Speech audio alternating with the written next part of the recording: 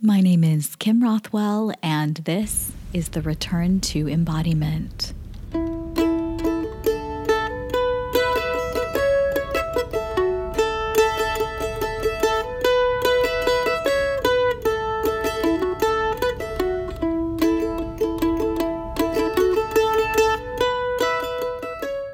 In this episode, I finish up my conversation with Kris Larsen.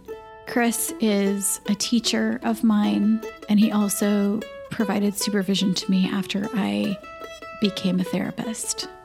There are snapshots of my life that he has been present for and witness to.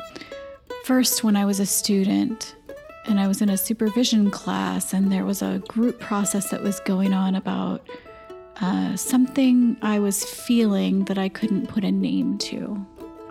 And Kris actually asked me to push my hands against another student's, and I felt something coming up, and he said, I just want you to let it out.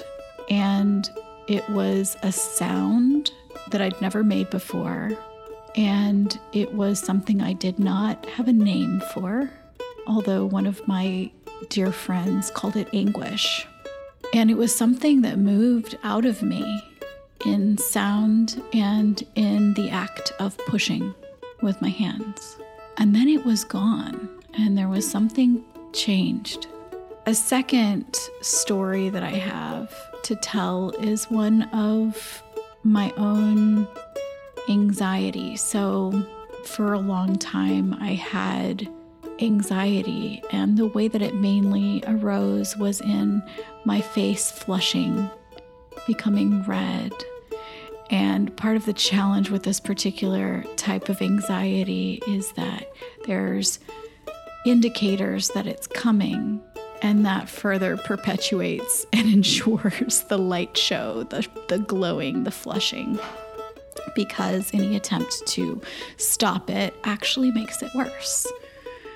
So I was in a supervision session with Kris, and we were talking about anxiety and my anxiety in particular and how it shows up. He asked me to show him. He called it forward, and we gave it a name. It was a burning, and he asked me to burn. And in that engagement with this phenomena that was so uncomfortable and so connected to the emotion of shame, he held space in a way that allowed me to have it, to hold it, in a way that gave it back to me, as he says, as something that's mine, as something that might have information to tell me, as something that I don't need to fear. And my relationship changed with it in that day. It's not to say that I never have periods where I flush, but I have compassion for it now. And it actually reminds me of my relationship with Kris and that experience when it arises. It's been transformed from something that I wanted to hide into something that is just a part of me, my inner fire. So those are my stories about Kris Larsen. And without further ado, I welcome you in listening to this final chapter of our conversation. I was talking about vulnerability last night, and she's come out as a lesbian, and she's married with 2 kids, and she doesn't know how to tell her mom, and then her dad called, and she hasn't seen him for years, and she would wish that he called more. And I said, this is a story of vulnerability, this story here. No, she said, you know what? I meant to say this to you recently. I said, what? She said, I'm only vulnerable with you because you've earned it. And that meant so much to me. It just meant a lot to me. And I thought to myself, curiosity is such a healer. I mean, it's curiosity opens acceptance and love. I think I do that innately. I've always been that kid. Always been curious, always been open to everything and anybody, and I accept all of it. And whether or not it comes just to having Tourette's as a young age, I just wanted to be this is who I am. And I love people. That's one of my faults, is that I just love. I try to, even politically, I try to love the people who are nuts. I try to find something good in everybody. And I think that's what I love. I love that. I think that if you're nosy enough, curiosity as you're calling it, people open up, And there's also something about, you call it nosiness, that is interest and seeking understanding of someone. Yeah.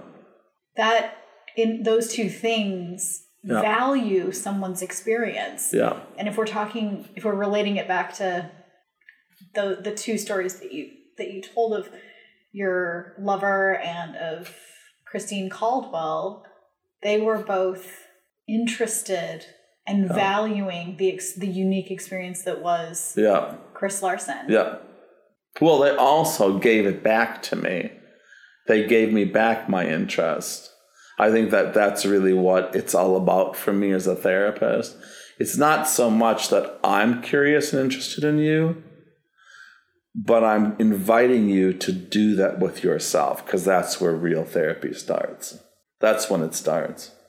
It's not about me being curious and interested in you. It's when you start going, oh, and all of a sudden it clicks on. If someone is interested in me enough, then I must be interested in you. If someone's curious about me, then I must be worth someone's curiosity. So when she said to me, I earned it, my question to her was, have you earned your own vulnerability yet? It's not about the world. It's not about you haven't earned it yet, so I'm not giving it to you. It's, have I earned my own vulnerability enough to go ahead and give it to the world? It's not something that you put in a bank account like I earned it, so I'm not going to put it and save it. You give it. It's you're free now. You go ahead. So that's what I like about therapy, and that's why I still believe in it. And almost always underneath, for those of us who don't have Tourette's, and I would say maybe for those people who don't have an anxiety disorder, for example, because that's also something that is coming up involuntarily from an implicit place very often. Mm-hmm. I don't have control over it, but it's consuming my body. Yeah. Right? Yeah. If we don't have any of those teachers, then it's easy to exist without acknowledging and holding the phenomenon that are propelling us through our life. Right. Yeah, we are an information gathering society that goes and buys, the book on how to get rid of my anxiety, and then they buy the book and they try to do it, and it's not working. That's because the therapeutic relationship is a page and words and you. We need each other. We need to hear the voices on that page. We need the experience of being in the energy of someone else to hold that stuff that goes on, Because I think that therapy is also still research. It's still happening, So we need each other. We're living in a time when there's so much more isolation. Yeah. Drawing us from one another. Yeah. Going to this phenomenon of technology and the pervasiveness of screens, the virtual space has many benefits to us, but we're seeing with the spiking depression rates, the suicide rates going up, we're seeing people suffering. Yeah. But I think what you just said, we need each other. Yeah. Is where it's at. We need each other. Right. We're living in a time when we can choose not to connect interpersonally. It's a hard one to discuss because I come from a generation that wasn't that. And so when I talk about it, I feel like the old guy who's saying, no, don't go do that. It's going to bring it down. It's the end of the world. Elvis Presley, It's the end. You know what I'm saying? As we know. But I come from a place of being a therapist and not just an old guy. But there's something to be said about being with people So it isn't about, I think that all screens should be, abolished, correct. But, even that kind of idea of, you got a group of people together, you're hanging out and you're talking, and someone says, "Did you ever see that movie? I forget what the movie was called. Does anyone remember that movie?" Everyone goes to their phone to figure out what the movie was. And I always say when I'm in that group, put those away and let's try to think of it. Use our own brains. Because I'm still the brain guy in the room. I'm the brain guy who says your brain wants to try to figure it out. Because when you get the aha, it feels so good. You go, that's so true. Correct. There's like a relief. Correct. Right? Yes. Now, I brought that up recently to a group of younger folk. And they said, yeah, but when you go on your phone and find it, then it's done. And now we have more time to talk about something else. I was like, oh, well, that's an interesting kind of idea. Like, why are we spending so much time trying to figure out what that movie was? Yeah, but the idea of spending time trying to find the movie is an interconnection. We're all trying to do something together. And there's nothing wrong with that, even if it takes a long time. Or let's watch how long it takes. We don't have to immediately go to the phone. Let's give ourselves a 5 minute. Let's all try. Let's all be inside mind sight with each other. Like we're trying to find it. Oh, you're getting it. You're getting it. There's something exciting about that. And let's hold on to that a little longer than just done, now next. Done, now next. It also seems like you're holding space for the unknown. That's right, because you don't know. And you're bringing the attention back to what is, because it's perhaps the unknown, or the uncomfortable, or the unclaimed. Well, I'm inviting the guest, which I don't like when my guests come up, my Tourette's, because it's more painful. I don't know how to manage that one. So metaphorically, it's the same thing. I'm saying a new tick's going to come up and you're not going to like this one, but just know it leaves. And like psychotherapy, it's going to come back again. But each time it comes back, you're a different person with it. Which then goes into the neurobiology of personhood. I'm different across time, And comfort with the process of learning, the process of not knowing, the process of being uncomfortable. Right. So, it's great that we have all this knowledge in front of us right now, and we can go right to and find it. But gone is the mechanism of finding it. But what is lost interpersonally, and what is lost in terms of my own process of experiencing pleasure, relief around the aha. And humor, like the fun of it. Yes. Right. Well, again, that might be our affinity toward it, our aesthetic. I think what gets lost is critical thinking, because I don't have to think anymore. I can find it. It makes me think about Star Trek. The more robotic creatures have more narrow emotional capacity. They're flat. They're flat. So if I don't engage in the unknown, if I don't engage in the discomfort of uncertainty and working with another brain and experiencing tension, frustration, humor, relief, all of that. Is there something that we are losing as a civilization? Well, and you might be onto why we're more depressed and anxious and suicidal when we start losing that. Because certainly as an educator, for the years I've been an educator, what started happening was wanting information given to them and not finding it. So tell me what I'm supposed to know. So I started getting more students going, how am I supposed to study for your exam? And I would look and go, what are you talking about? How should you study? Open the book and read. Well, what's on it? Everything. What are you fucking talking about? You just stress to everybody else who's a prospective student. That's correct. That's right. But you see what I'm saying? Is that the idea of critical thinking and discovery is now what stresses people out. I don't believe that. I believe what stresses people out now is the way they're finding the information. That's the stress. It's a denial. It's almost it's a depersonalization of the way in which the body does it normally. We're not in the body anymore. We're in someone else's, the body of information that's on a screen kind of thing, you know. And so the idea of, I don't know how to do that. That's the question. Go ahead and say that. I don't know how to do that. I've lost contact to that. I don't know what that is. And I'm afraid of not knowing. Of not knowing. And I'm uncomfortable with the consequences if I fail. Correct. So this idea of getting information right away is it feeds right into perfectionism. I got it. Found it. You can see that in a group. The first person who finds it on their phone, it feels so good. Found it. It's like, yay! Aren't you quick? Found it.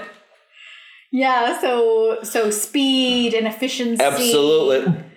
And so what you do is you say, okay, so I'm going to ask a question. Now, everyone get your phones out. I'm going to ask a question. And you ask the question, and then you say, now, the last person who finds it gets the A. And you see who puts their phone down and tries to use our word. Or who finds it but doesn't come forward yet. And then you watch the anxiety of wanting the perfectionism because you know they want to say it right away. But you're saying you have to be the last one to find it. So they have to lie then, saying that I'm not going to find it because they just found it. But they have to lie like they didn't find it. What's when that? Everyone's sitting around with the answer but refusing to tell. Well, you say, who was the last one to find? Well, I don't know, they would say, because I don't know who else. I don't know who else found it. And then you say, well, I wonder if you could ask.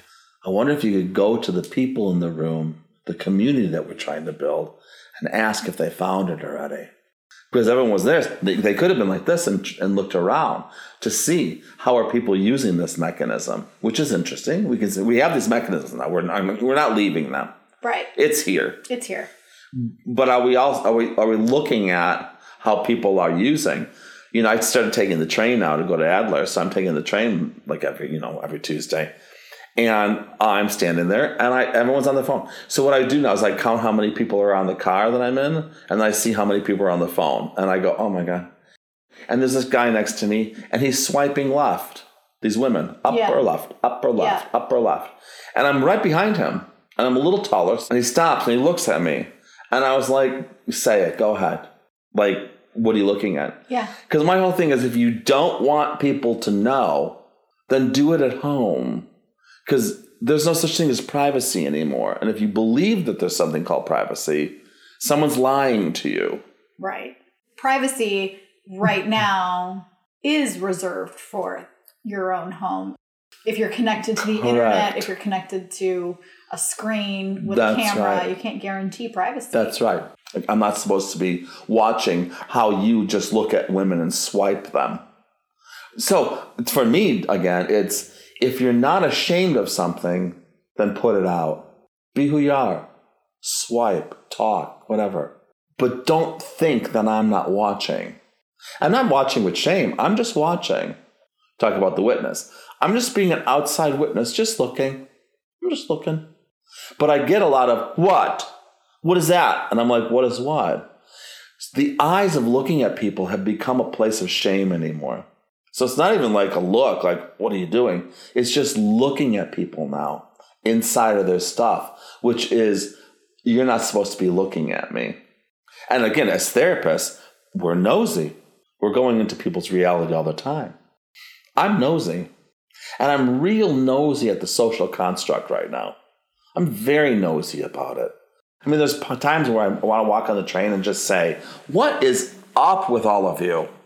What? And I just want people to talk. I just want to be like that. What's up?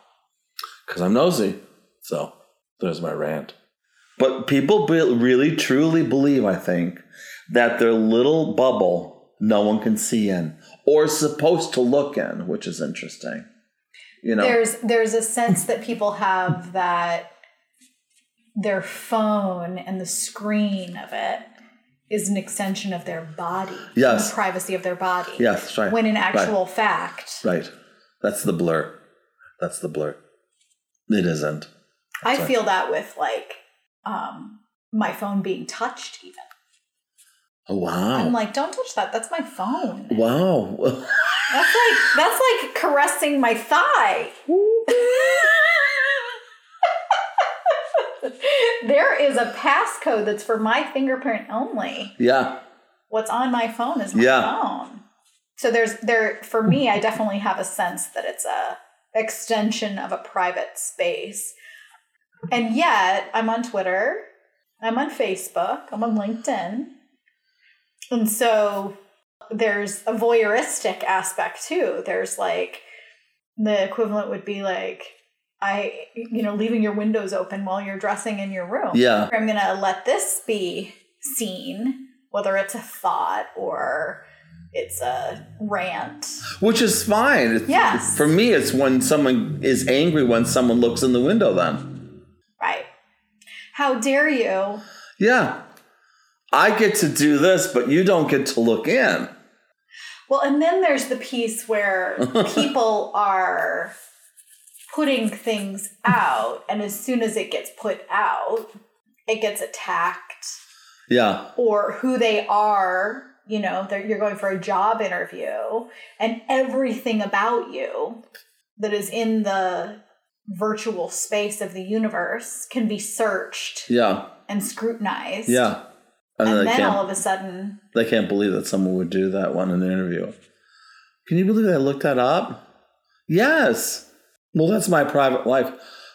Oh. Yeah, privacy is a really different thing anymore. Have we gone down a different curve? Yeah, I like it. Yeah.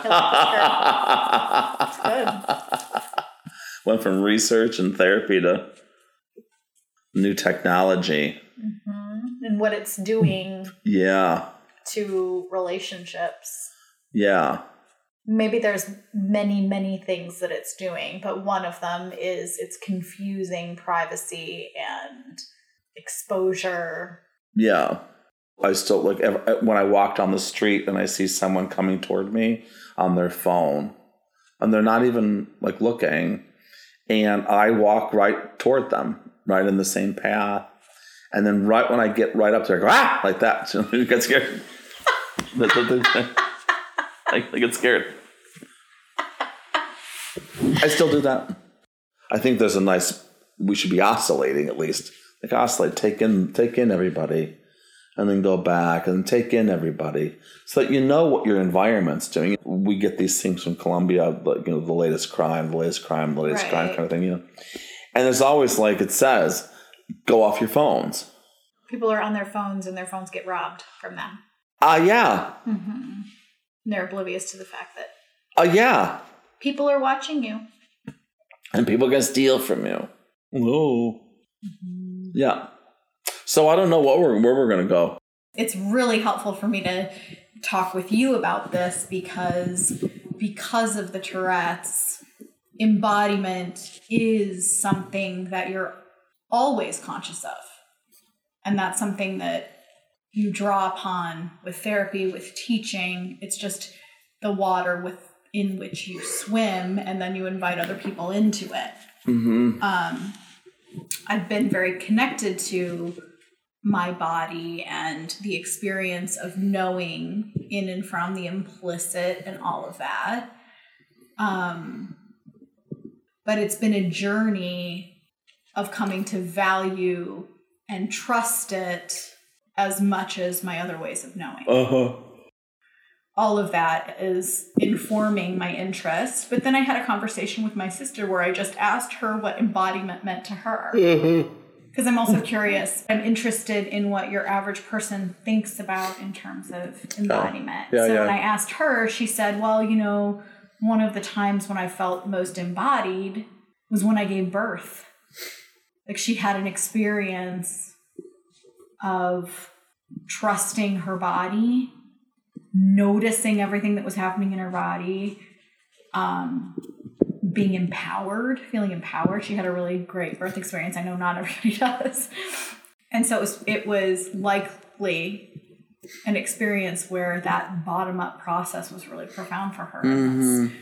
You used trust twice in that conversation on you wanting to trust your body and your sister trusting her body.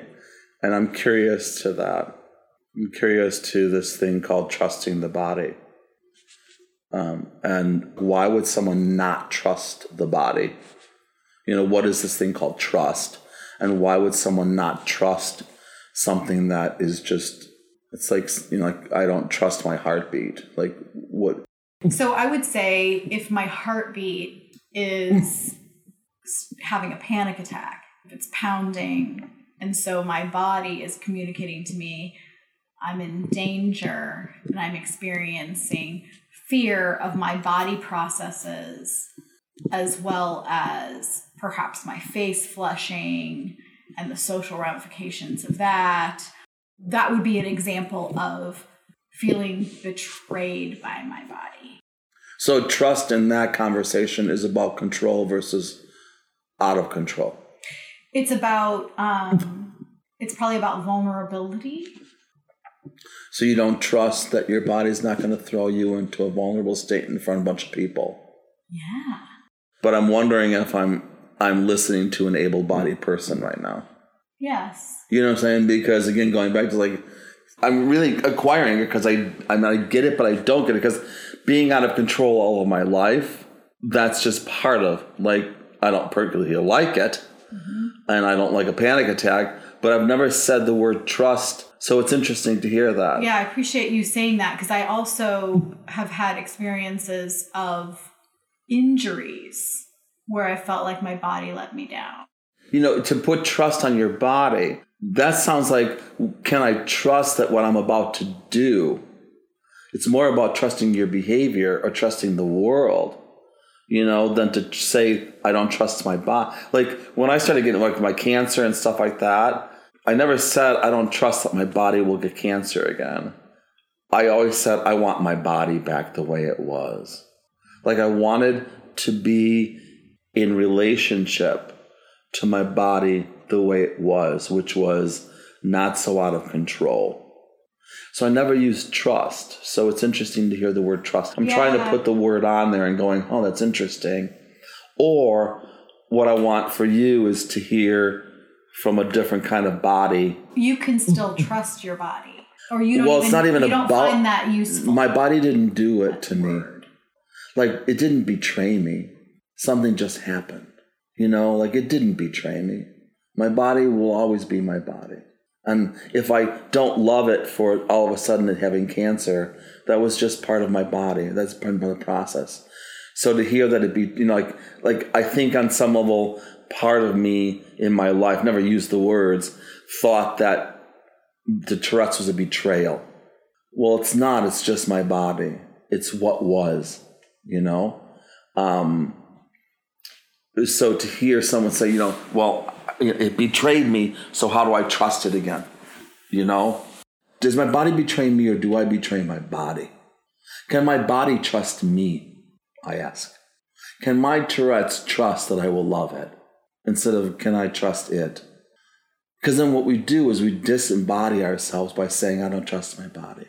We depersonalize when the body's like, I've always been here. I just hurt now and I got a scar. I got this, You know what I'm saying? Yes, and we're also privileging right. that part that says I've been betrayed. Yeah, right, it's by like this thing. Right. As opposed to who knows what would have happened if, as your house was burning down, if someone came to you and said, wow. Yeah, hold me. Well, yeah, right. We're going to be okay. Right. The environment betrayed, right. Or it would have still been there. Could have still been there. This thing called Kris, was going to have Tourette's. So my workaround, fuck that, isn't going to take it away. Maybe I need to scream and be pissed off, but when it's all settles down, my body says, you back yet? You want to come home now? So it was just interesting to hear trust because I shouldn't say I've never heard that, but when I hear it, I go, oh, I don't trust my body. Like my aunt, who now is like, she's getting older. She can't trust going out of the house without maybe peeing in her pants. Right. So she says, I don't trust my body right now. I'm getting older. And I'm like, well, you can trust that you're going to piss in your pants if you go out. You better trust that, because that's what's going to happen. There's a lot of products for that, right? Yes. But the idea is when we lose control, we stop trusting.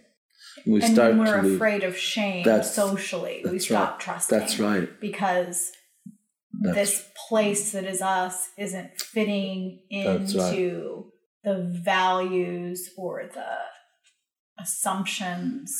And going back to this technology, I don't trust that I can find it on my own, because I don't use it anymore. The body says, please use me the way I've always been wanting to be used. I'm a source. Why do you go to another source? Why do we keep going to another source when the source lives right here? Going back to God. I was raised in go to the source, but it was always outside my body. The source has always been sitting right there in the pew. That was the source. Why do we keep going outside of our bodies for the source? And why do we do that when it goes out of control? We can figure out, we can medication, it's like, oh, hello. So there's something about the body and its particularity and its limitedness and its aging in one frame. That means it becomes less beautiful or less good. Mm-hmm. And what I'm hearing you talk about is like this body goodness, that it simply is, and the judgments and the comparisons don't serve us. Yeah. Seeking and finding the goodness of it as it is, as it ages.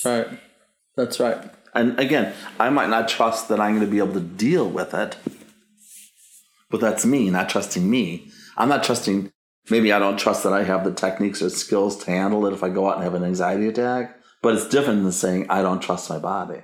I don't trust that I have, people are coming in not trusting their body, and it's that they just don't trust that they have the ability to handle it when it comes up. And so I bring them to those moments of exposure where they go, oh, and I go, how is it? I got through that. Good for you. So now your body might have these during the day, right? But you made it through. Because trust, in some ways, when you think of it, it's really regulation. Early, like trusting a stranger, it's really about, do I know in my own body how to be without being in fear, whatever. That's the trust. For me, it's about self-regulation and integration of my kind of, again, knowing my body. Is that they're still there 4 hours later? And it is also, it's existential. The body? Because the body's going to die. That's right. And so it's also, can I be with this place that someday won't be here? Yeah. And can I love it? Right. While it goes through whatever it goes through While it goes through this. Yeah. And not privilege the part that may or may not endure. Yeah. Whatever that witness consciousness is, which for some of us, that might be what goes first before the body. That's right. Right? Right, and the body just is there, right?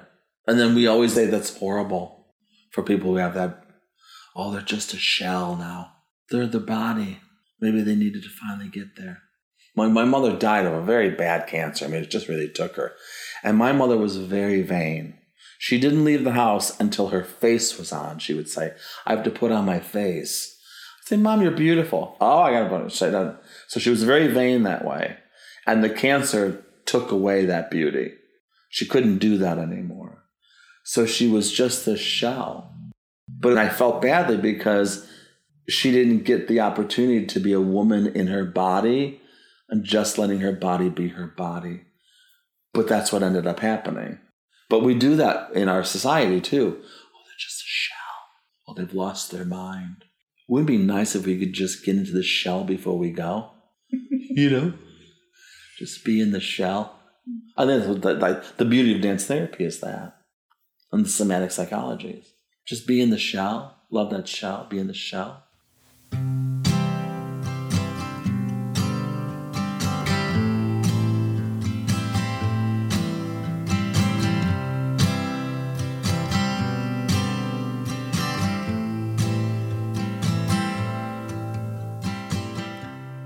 Thank you to Kris Larsen, who never ceases to bring laughter into my life and wisdom in our conversations. To Josie Rothwell for the opening music and Erin Kate Dunnick for the closing music. And thank you to our listener for joining us in the return to embodiment.